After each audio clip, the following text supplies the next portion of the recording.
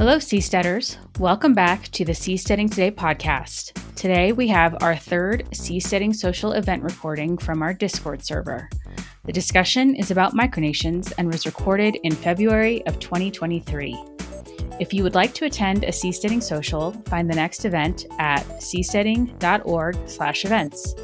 Enjoy! Welcome, everyone, to our Seasteading Social on Micronations. I'm Carly Jackson, the Director of Development for the Seasteading Institute, and today we have two guest speakers, Taz Riot and Jan Spiekerman. Taz is the founder of Freeport, a micronation with an embassy in Southern California, and Jan is the co-founder of Ethos Island and has the title of Knight in the micronation of Flandrensis. Let's get started. Taz, how about you go first? Introduce yourself and let us know how you first got interested in micronations. Okay, sure. My name is Taz Riot. I have a background in law enforcement. More specifically, I was on a drug task force unit in the state of Oregon with the Oregon State Police. Since then, I started learning international law starting back in 2012, and I found out about seasteading through hearing about Chad and Nadia's story, and then started kind of diving into it and doing research since then, and helped found Freeport in December of 2016, and since then have been kind of doing what I can to help educate people and make it where people can have their freedom and sovereignty and, heaven forbid, be able to live freely. Right. Jan, tell us the same. Tell us a bit about yourself and how you got interested in micronations. Hi everyone. I'm Jan Spiekerman from Northern Germany, and I'm 31 years old and have long years of professional experience as a security officer. I am involved in the micronational community since 2019, and 2 years later joined the Seasteading Institute because I think that seasteading and micronations, that's two communities which fit perfectly together, as we have so many good historical examples for seasteading micronations, like you might all know Sealand or Republic of Rhode Island. And it's really an important thing to me to bring again together both communities. And my motivation to be active in both communities is that I'm convinced that small political entities work better than larger ones. I mean, if we look how it's going on in the world, we see small nations like Monaco, San Marino, Andorra, to a certain extent also Singapore and other city-states, small nations which are much more safe, stable, often prosperous, and in some cases also very free. And I'm convinced that if we got a small community which is sovereign, the individual counts more, because if we are in large nation states, then the individual is nothing. It's a number. So I think that seasteading and micronations are great opportunities to create small entities where we can try out how to live together in a peaceful, respectful way, which is good for us, and where bigger entities could also learn from. Does not mean that any big nation state would have to dissolve, but like things like decentralization, devolution, really federalism, that are things which would also work. Major population, but let's say seasteading and micronation community can be like an avant-garde, so to say. First, I wanted to have a definition of micronations. What does that designation indicate? Like, why is it important to have that name, micronation? Micronation, it's one word for so many things. I mean, there are micronations with thousands of citizens or members, micronations which really have some kind of autonomy, which have at least informal relations with recognized nation states. But on the other hand, there are micronations with, let's say, 10 members, 10 citizens. A micronation, I would define it as a group of people who establish a group and call themselves a nation. while not being recognized as such by a major macronation, it means an established nation. For example, there's a difference between, say, a disputed nation or a nation which has only some recognition, like without seeing this as political statements, like Taiwan, for example. It's not recognized by many nations, but by some it is. So Taiwan is definitely not a micronation, for example, or Western Sahara. And of course, a micronation often does not really have sovereignty on its territory. Some at least have some autonomy, but not really sovereignty. But micronations are trying to build new nations while not.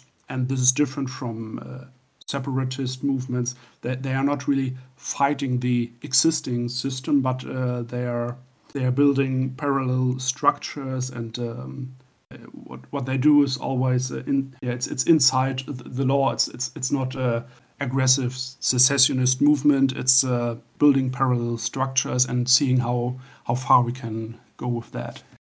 Yeah, and I'll just kind of add to that because the explanation that you gave is pretty good, pretty accurate. However, I've also got a little bit more insight into it because working with the United Nations and other IGOs, micronations, as far as the international community is concerned, meaning family nations, UN member states, however you want to phrase it, are not taken seriously because of the fact the very term micronation just simply means small nation, which could be anything.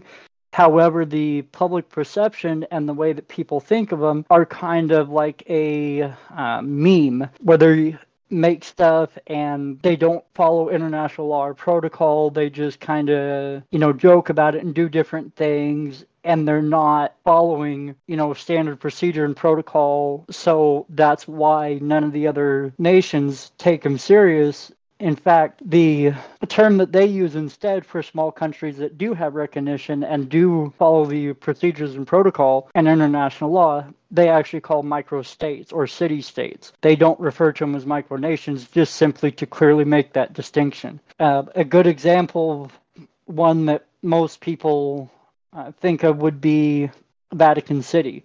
It's located there in Rome, and it is entirely owned and controlled by the Vatican, but it is indeed its own sovereign nation state. So for our conversation, would you say that a city-state and a micronation are the same thing? It's just that the opinion of sort of the international stage is different on those two things? Yes, it's just a matter of how they're perceived. And the biggest thing is whether they have recognition from a UN member state or not. And that's kind of one of the big things, too, that I hear a lot of people talking about, and especially questions I've been asked with Freeport and stuff like that, is if we are a member of the United Nations or if we plan on joining them. And the answer to that is no. And it's not because, well, let me phrase it this way.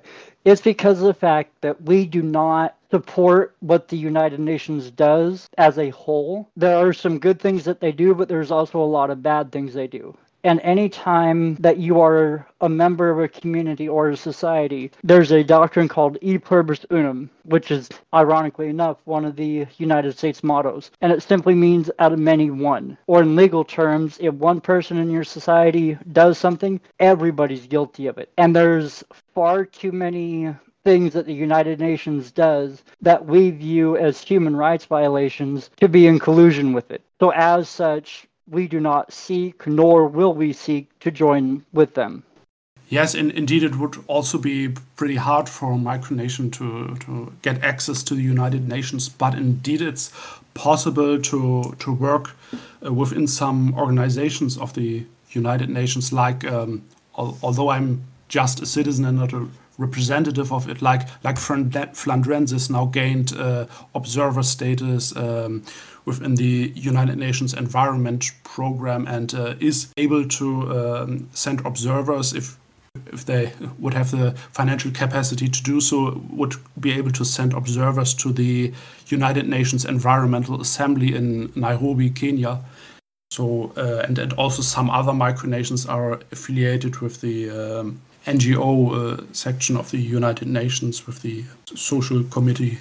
So there might be an opportunity to represent some of our interests. If you can be an observer at some of the UN official meetings, can you report on them? Can you then publicize certain responses to what's decided in those meetings? Well, sure. As an observer into the United Nations, if they accept you as an observer, you have full engagement with the United Nations. You just simply don't have a voice or any voting power or any power whatsoever in the United Nations. You can simply observe and report, but you cannot engage with or make any decisions or anything else. Gotcha. And so what is the incentive to form a micronation if you are not getting recognized by the UN? So the biggest answer to that is sovereignty and freedom. Forming your own society is a relatively simple, straightforward process. However, saying that, I will also say it's not an easy thing to do because of the fact it requires knowing and following international law, procedure, protocol. I'll just walk through the steps. In order to form your own society, your own government, and be able to have freedom and immunity, things like that, it requires coming together with other like-minded people because you can't do it by yourself. No man is an island unto himself. So it takes a group of people. How big or small that group is, as long as it's 2 or more people, frankly, is irrelevant. So you come together, you sit down, you write up your constitution, how you're going to form and run your government, what the laws are going to be. Put that in paper, and then in order to start the ball rolling, once you have those documents done and you make your pledges, things like that, you then have to give proper notice, which the easiest and the best way to do that is to send those documents or copy of them to the Secretary General of the United Nations. It is then his responsibility, or hers, it is their responsibility to notify all of their member states that, hey, there's a new, society, new nation, whatever they want to call it, that's forming. And the reason for that is you have to give notice to give anybody else in the family of nations a chance to respond to what you're doing. 9 times out of 10, nobody ever responds. And the reason for that is, there's a couple different reasons, but the main one is there's also a thing in international law called silence acquiescence, meaning when you don't object to something, you then consent to it. So when somebody makes a claim and nobody disputes that claim becomes fact after a period of time. The international law and protocol for that is 6 months. It goes into effect after 30 days. However, member states have up to 6 months to file an objection or say, hey, no, we're not doing that, or we don't recognize that, or whatever. Freeport did that. When we founded, we sent out those notices and things like that. We have never gotten a response in any official capacity from any member state of the United Nations, except the U.S. And the recognition that we got from the United States did not come immediately. It actually took some time. And I'd been communicating back and forth with the U.S. and the Supreme Court because of the fact that we were curious about a court case that they had in the U.S. involving Sudan. And they eventually just told me, and they're like, well, here, we'll send you the entire court file and send it to me as ambassador with the Freeport diplomatic mission here in Southern California, and that's how we got our recognition. Now, I get that some people may say, oh, that's just, them putting your name on a piece of paper, mailing it to you and whatever. That's kind of irrelevant because official recognition can literally be just that, where a government agency or a government employee representing a government agency recognizes you as, an ambassador, prime minister, president, whatever.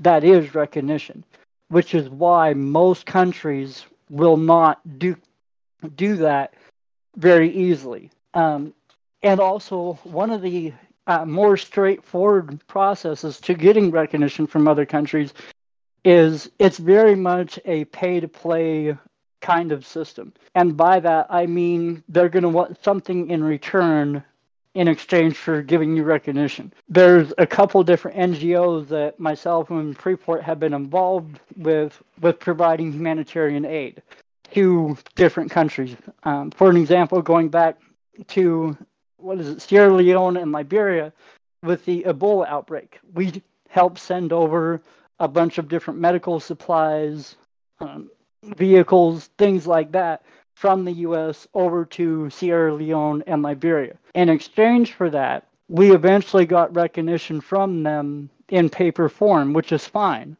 But they were not going to give it to us without that. And that's true pretty much in any country. They need to see that they're getting something in exchange for what they're giving up. So once you become, or does Freeport receive notices for new micronations? Like if someone, tell me a bit about, you said the Pitcairn Islands are of interest to you. So if another micronation forms up in the Pitcairn Islands, do you have an opportunity to respond to that, or to say, no, wait, that's where we are? If we're given notice of it, yes. However, we sent the letter to the United Nations Secretary General claiming that territory as part of Freeport, which is, O'Neill Island, I think is how it's pronounced, which is just kind of a small island, northwest of the Pitcairn Islands. It's completely uninhabited by humans. And the only reason why we even claim that is simply because of the fact we got tired of when people ask me, like, okay, well, where is Freeport? Because when you just type in Freeport in Google or whatever, it pulls up like Freeport, Bahamas, different cities named Freeport, stuff like that. So like, so where can I find you on the map? So to solve that, we just kind of picked that island and we're like, okay, we're claiming this territory. It's there. Do we plan on seriously building anything or really developing anything there? No, because of the fact that we plan on building and doing everything on the seastead. And so the other purpose of kind of claiming that island is to help protect it. And by that, I mean like helping to protect the natural wildlife and marine life and things like that are there. I was just saying that's one of the things with that nation states can do is, of course, I'm sure everybody here is familiar with the EEZ, the Exclusive Economic Zone, and things that countries have the right to. And that is protected in international law protocol. It's followed by all UN member states. And so anytime a nation forms up, they are automatically granted those privileges and protections by international law, whether they have recognition or not. A country, a nation has the right to exist and defend itself, even if nobody else recognizes them. That's highly protected.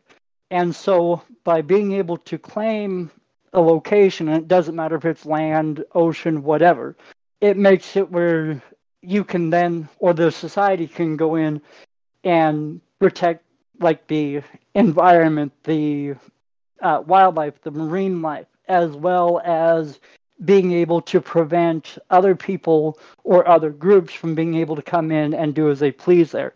It also lets that society, that nation, enforce its laws, its policies, procedures, protocols. Right. Now, Jan, I want to give you some time to talk about what Flandrensis is doing, or what your particular focus is as part of that micronation, or other work related to micronations. Please tell us what you're doing.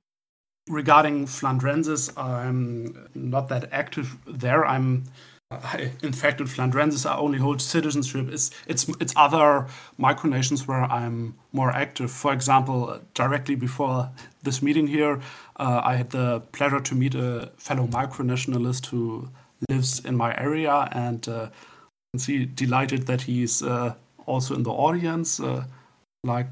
Also another fellow micronationalist. But regarding Flandrensis, it's quite amazing that they got this observer status in the United Nations Environment Assembly. The United Nations Environment Assembly, it's the governing body of the United Nations Environment Program.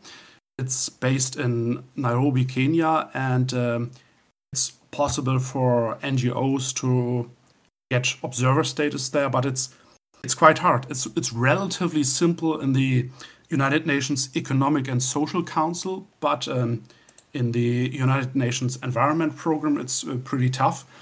And they made it, and that's a good way for micronations indeed to get a foot in the United Nations through the same way like NGOs do. I mean, Flandrensis has, for example, the same status in the UN Environment Program like Greenpeace or WWF.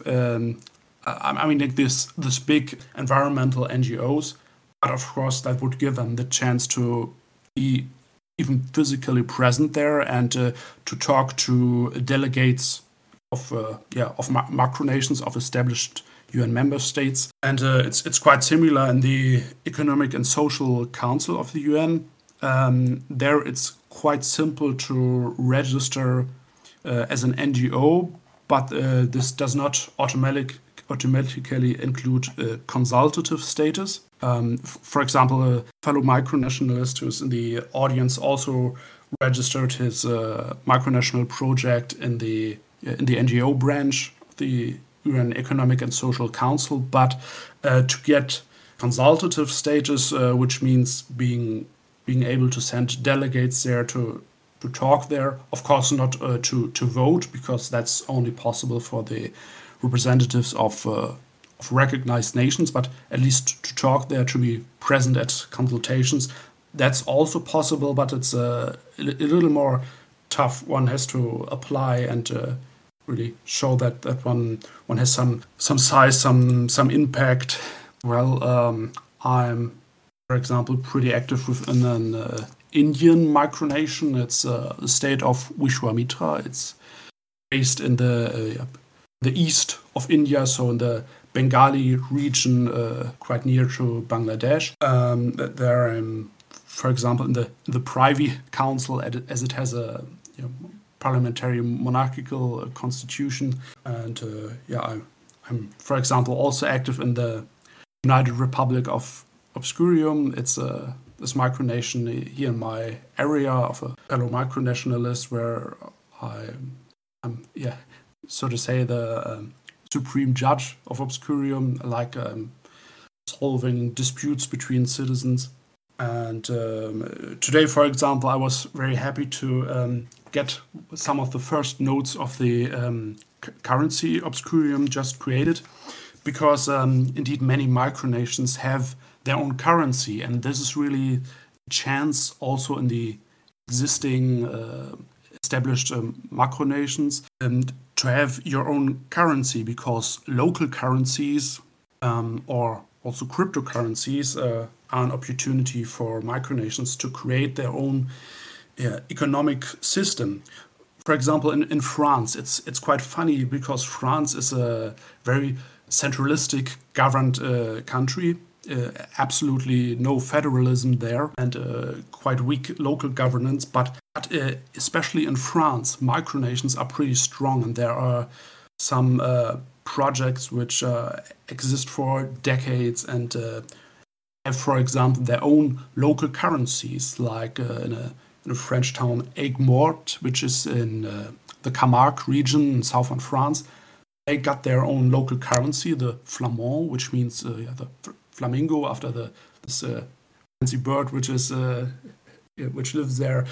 And they really made it to revive the local economy of Aigues-Mortes, because this local currency is accepted there by most shops, by most restaurants, and this was really a great thing for the local economy, as well as the micronation is a great thing for the local identity. That's very interesting. I didn't realize that they could create currencies. Hello. I have a question that kind of goes back to something that Carly had mentioned at the beginning, just so I can get some comparison and contrast and a better understanding of micronations. Would you consider, you mentioned the Vatican, so would you consider Washington, D.C. and Buckingham Palace micronations or city-states? And if not, what's the difference? And this question is for either of you or both of you.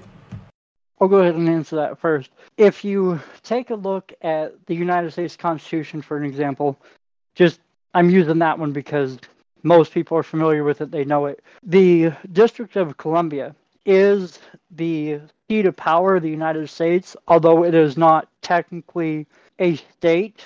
It is the central authority of the United States. meaning all power and authority has to go through DC.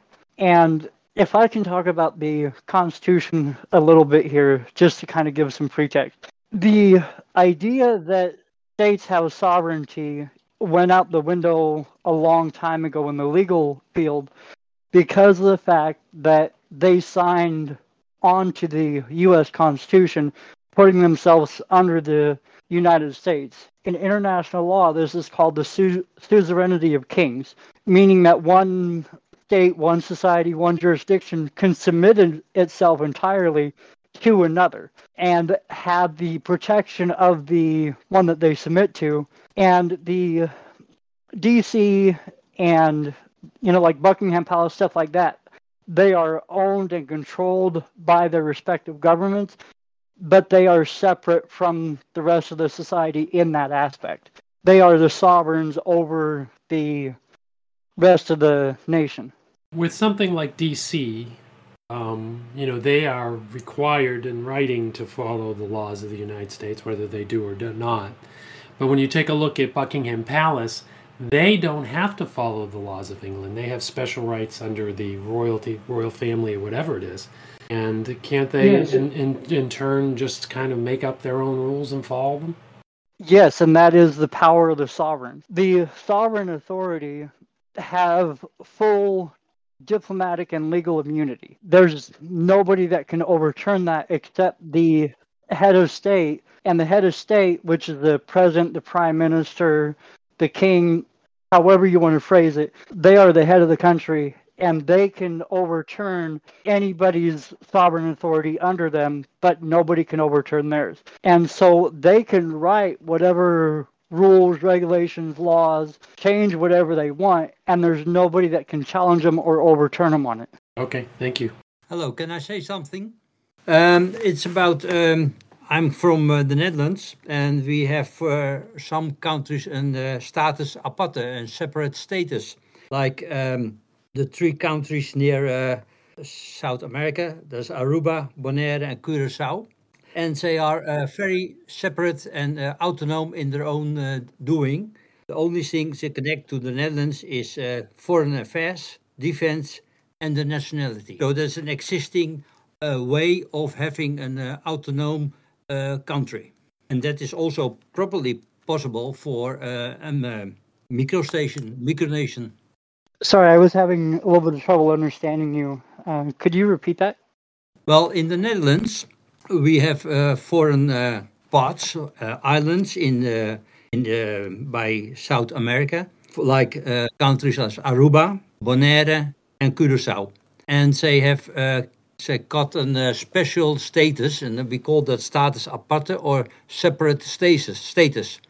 So they are very autonomous by themselves, but they are connected to our country, and we make sure all the foreign affairs, we take care of defense, and we take care of the nationality. They are very independent by themselves. Yeah, but they're still under the authority of the Netherlands. And that is, like, for an example, in the U.S., the states can kind of do their own things as well, and they're still part of the U.S. and everything. And the only time that it really matters or kind of comes into play is if there's a conflict in between what the local state or the local jurisdiction is doing versus the federal authority. So for an example, a lot of states in the U.S. have marijuana legal. You can go and buy it, use it, whatever. However, it is still technically against United States federal law. And what that means is the state, the local jurisdiction, cannot come after you because it's legal there. However, the federal government, the federal authority, can still come in, arrest you, prosecute you, everything else, because it's still a violation of federal law. The same is true with like overseas territories, anything like that. They are generally left to their own devices to control things themselves, but if there's ever a need, the federal authority can step in and intervene. Right. So it's not, they're still subject to the original government. But I did want to kind of move the conversation to what can micronations offer seasteaders? What sort of strategy do you guys recommend for seasteaders? I mean, Taz, you have created your micronation Freeport and intend to move that out onto a seastead. So love to hear about why you chose to put it in that order, where you start the micronation and then move out to seastead. And then Jan, I'd love to hear your thoughts about that too. Okay, sure. So the biggest thing is essentially freedom, because of the fact that when you are a citizen of any country, it doesn't matter which one, you are literally, from a legal standpoint, their property. They can do as they see fit with their citizens, their property, whatever. They own you. So the way to get out away from that is to not be a citizen at all. I highly recommend people go and look up the definition of the word citizen. It literally means property of, belonging to. So the reason why Freeport did that is because we don't want to have a bunch of citizens. I know that sounds kind of weird, but the reason for that is because of the fact that we want to be able to help provide people with the freedom and independence that they desire. And hey, if what we're doing isn't right for them, by all means, please find a place that suits you. But our goal is to help people have the freedom and the immunity that citizens simply don't have. That's specifically why we don't call, people involved with us citizens. We call them members, because they're a member of our society. And as such, they get the legal protections and immunities that come along with that. We don't claim ownership over anybody. That's what citizens are. We want no part of that. Gotcha. And Jan, do you want to share about strategy with micronations and how it relates to seasteading and how seasteaders can benefit from that? Yeah, I think we got two perfect examples in the past. I mean, Sealand, which still exists, they made it. I mean, they are really free on their platform. Of course, the way they did it is quite adventurous, because without any doubt that platform at least once was property of the United Kingdom, but they made it to get this platform and to live there for many years. The family who established together with some of their friends lived there, and they made it to get at least some kind of recognition, because when they were in a quite early stage, the British Navy wanted to board that platform, as they were blowing up most of them. I mean, it was not only that platform, they had more of them built during World War II. But the inhabitants of Sealand defended themselves, of course, without hurting anybody, but they were firing warning shots in the air.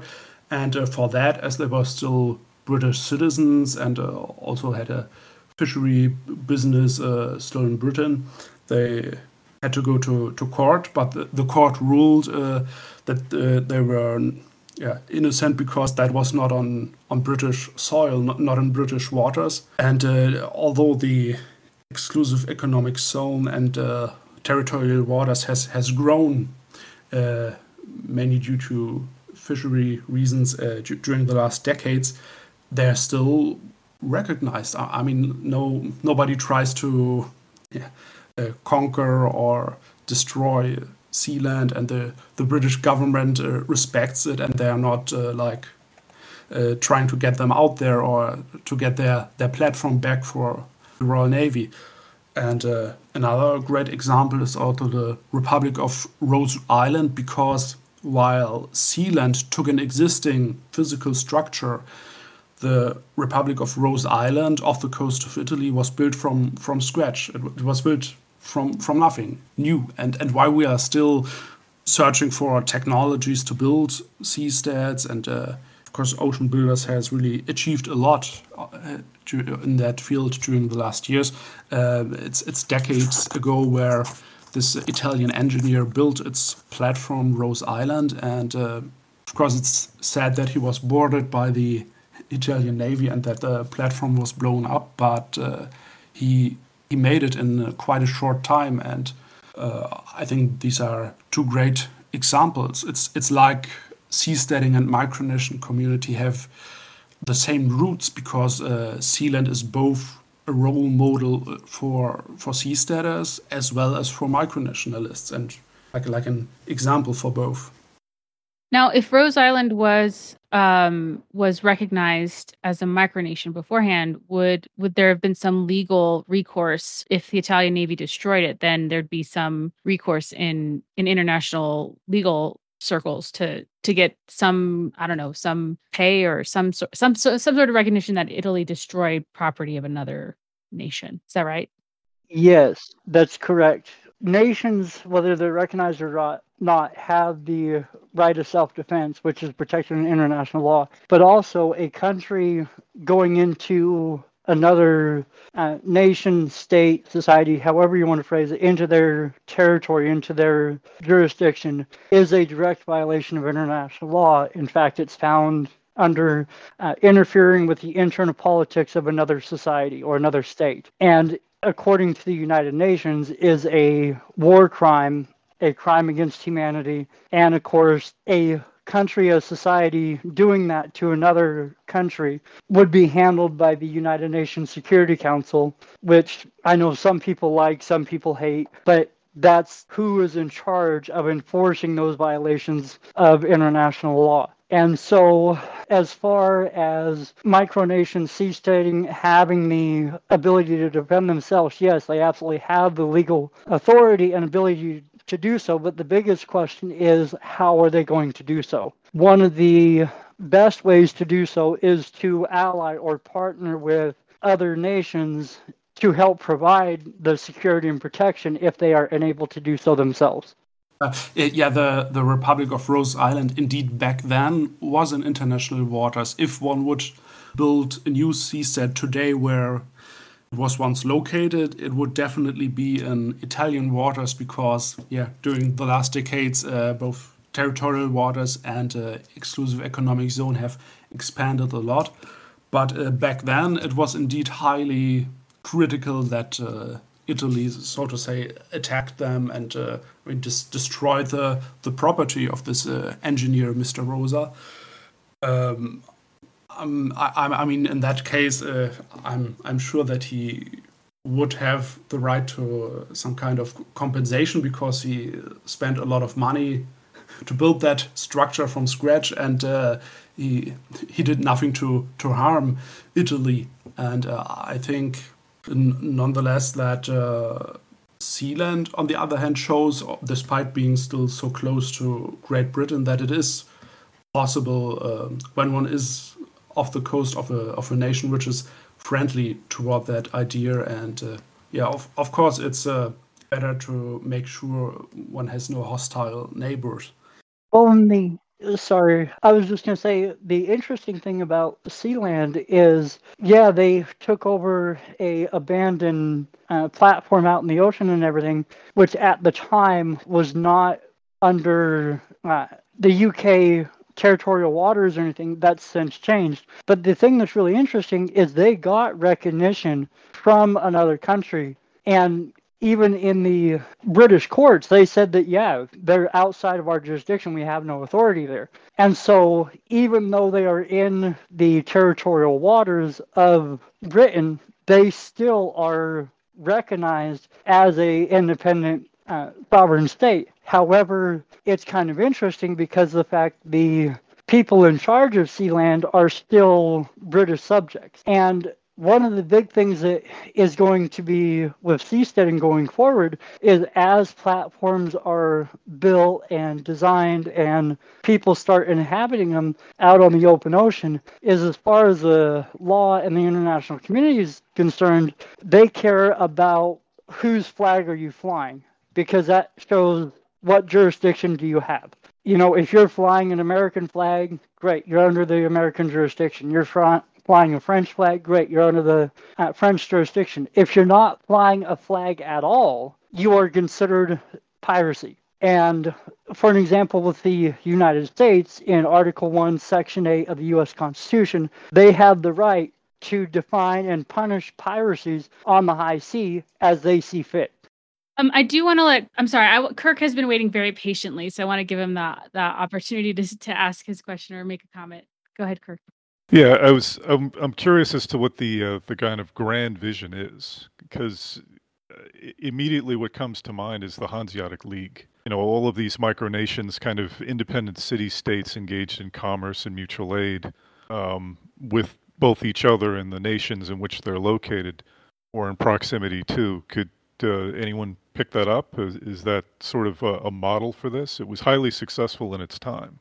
Yeah, absolutely. But I would say that that would even go more in the field of free private cities. I'm also an ambassador of the Free Cities Foundation.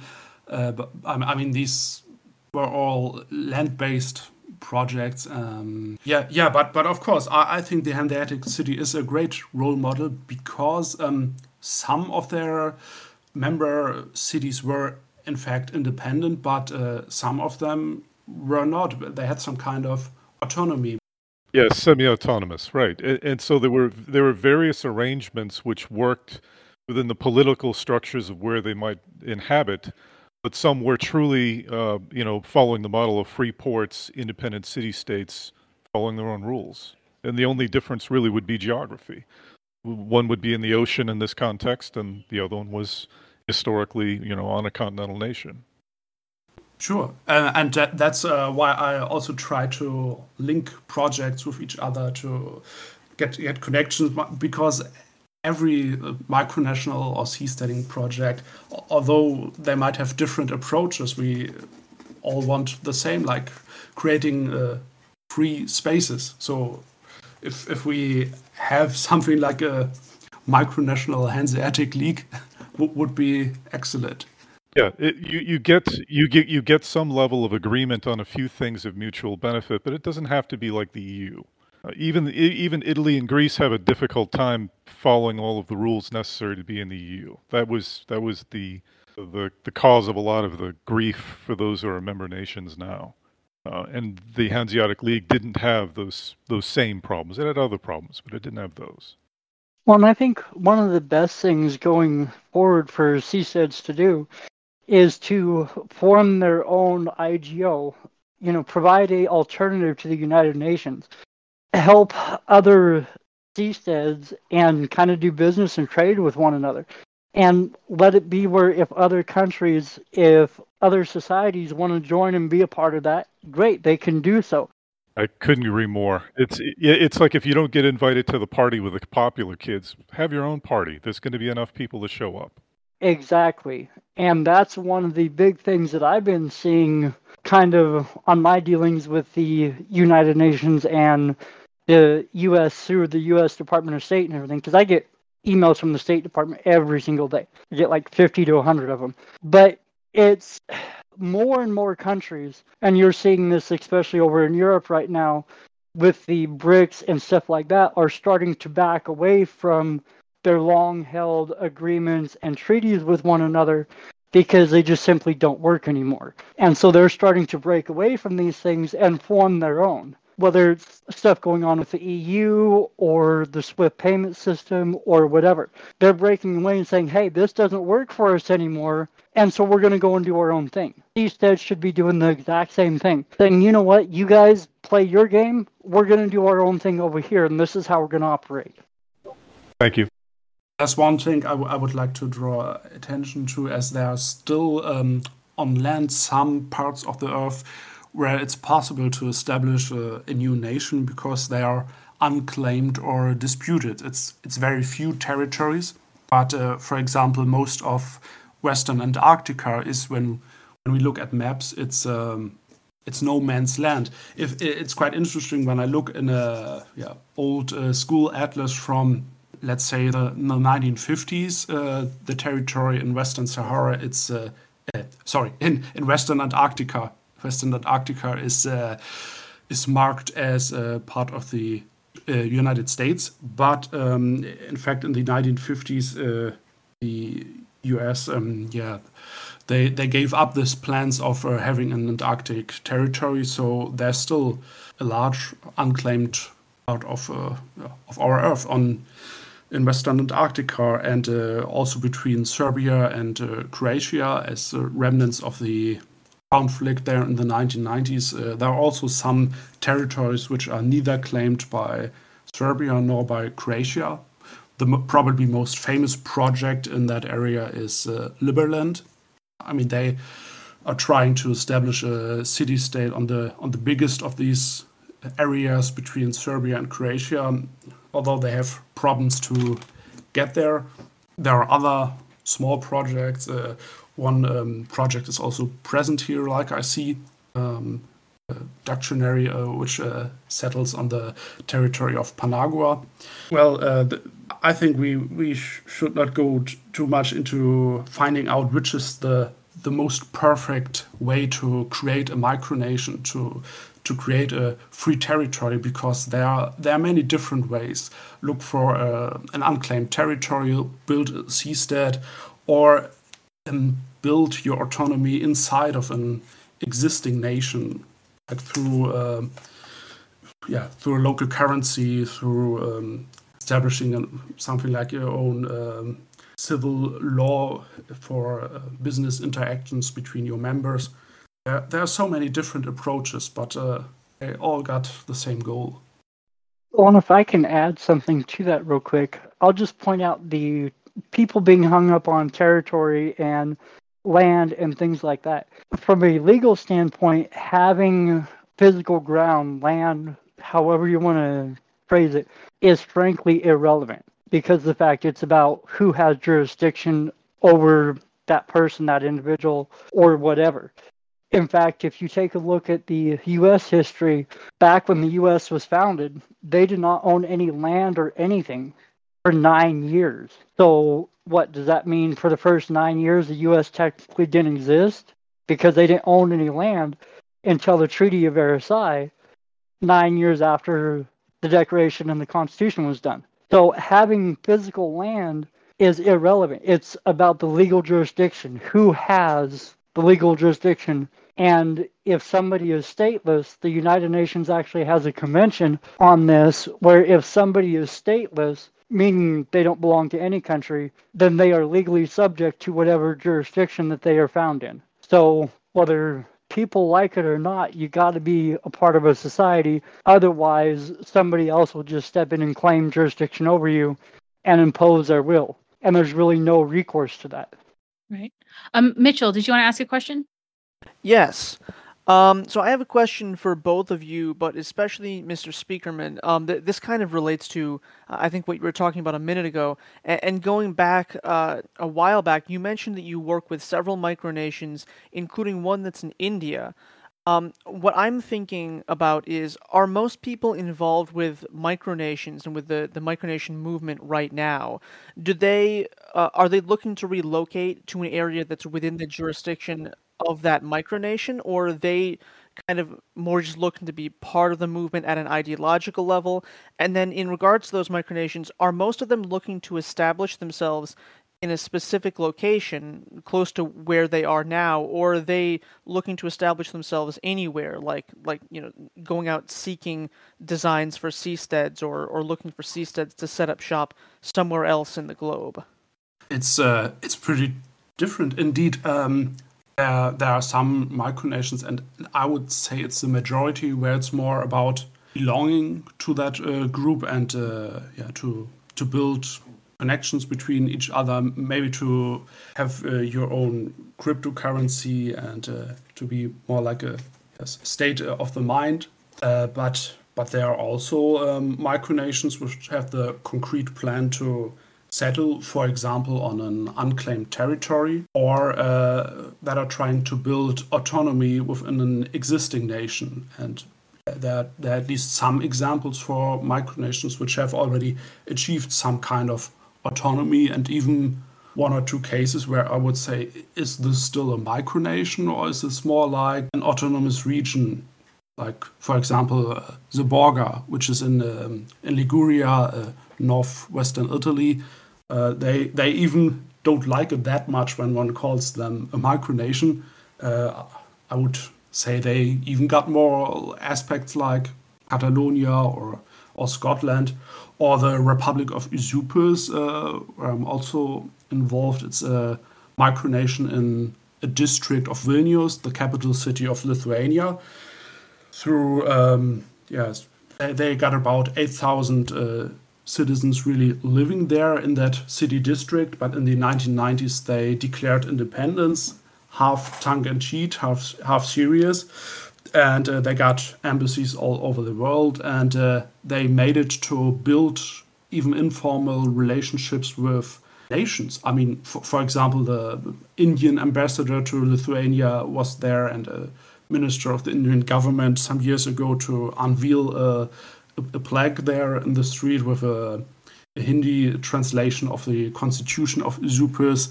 They have excellent relations with Lithuanian politics. They had the Danish crown prince there, the Estonian president, etc. It's really such a wide field of so many different projects that one can't say they all have the same approach. Right, and yeah, I guess it's an interesting concept because, as you could imagine it, if there are 1,000 different micronations and you could get them all to agree to go to some part of the ocean and get a big group of seasteads together, if you get them all in one place, that might provide the kind of economic base for them to actually exist in that location permanently. But then I'd have a hard time imagining people in Liberland, for example, which I believe is near Serbia, or some of the locations that you just mentioned, they probably wouldn't want to go out to the middle of the ocean. So, one thought that occurs is maybe we could make like a list of the micronations that are interested in seasteading, and they could all congregate in one area. But I'm just spitballing ideas. Okay, and that's one. Thank you. That's one vision I have. I think maybe some of you have heard of. I have to look after that. There was a town in Morocco for some decades. It was like international territory. It was not ruled by one country, neither by the Moroccan Sultan nor by Spain or French, who had colonized Morocco at that time, but it was ruled by a council of the diplomatic representatives of some European nations as well as the United States. And it was Tonga. It was like an international territory. And my idea is that maybe some micronations could come together and have a seastead which does not belong to one project, but which belongs to many projects. Like that a seastead which belongs to, let's say, 10 micronational projects, and these micronational projects could still have their own project on land, or more like a state of the mind, but they would also have this international seastead.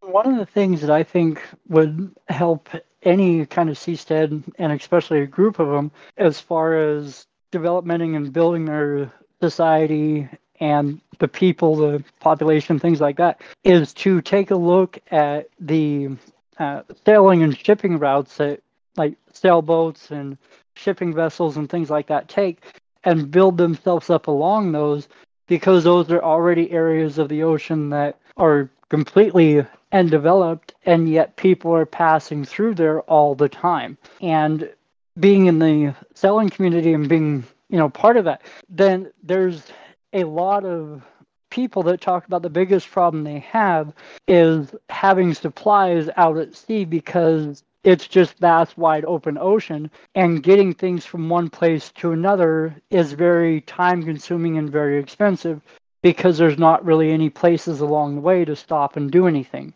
And so if a seastead is able to kind of build itself along one of those trade routes or sailing routes, they'd be able to provide a huge service to that community and also get the financial and business rewards from doing so.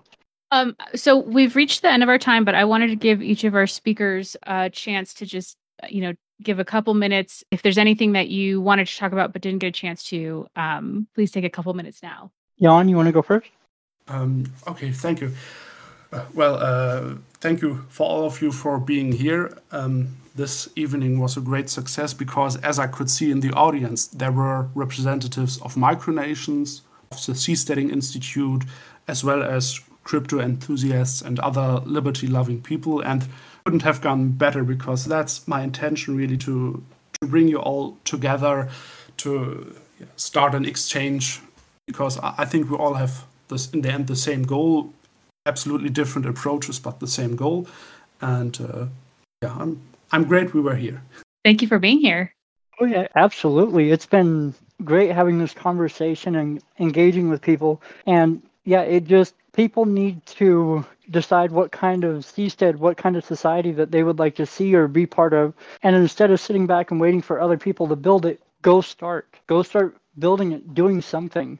And if you like the stuff that I talked about with Freeport or are interested, check out our website, freeport.town. If you have any questions, I'm an open book. Again, thanks everyone for coming to our Seasteading Social on Micronations, and hope to see you again at an event soon. The Seasteading Today podcast is produced and hosted by Carly Jackson. Send feedback and questions to podcast@seasteading.org. To support our podcast and the Seasteading mission, go to seasteading.org/donate. If you'd like to learn more, read Seasteading: How Floating Nations Will Restore the Environment, Enrich the Poor, Cure the Sick, and Liberate Humanity from Politicians.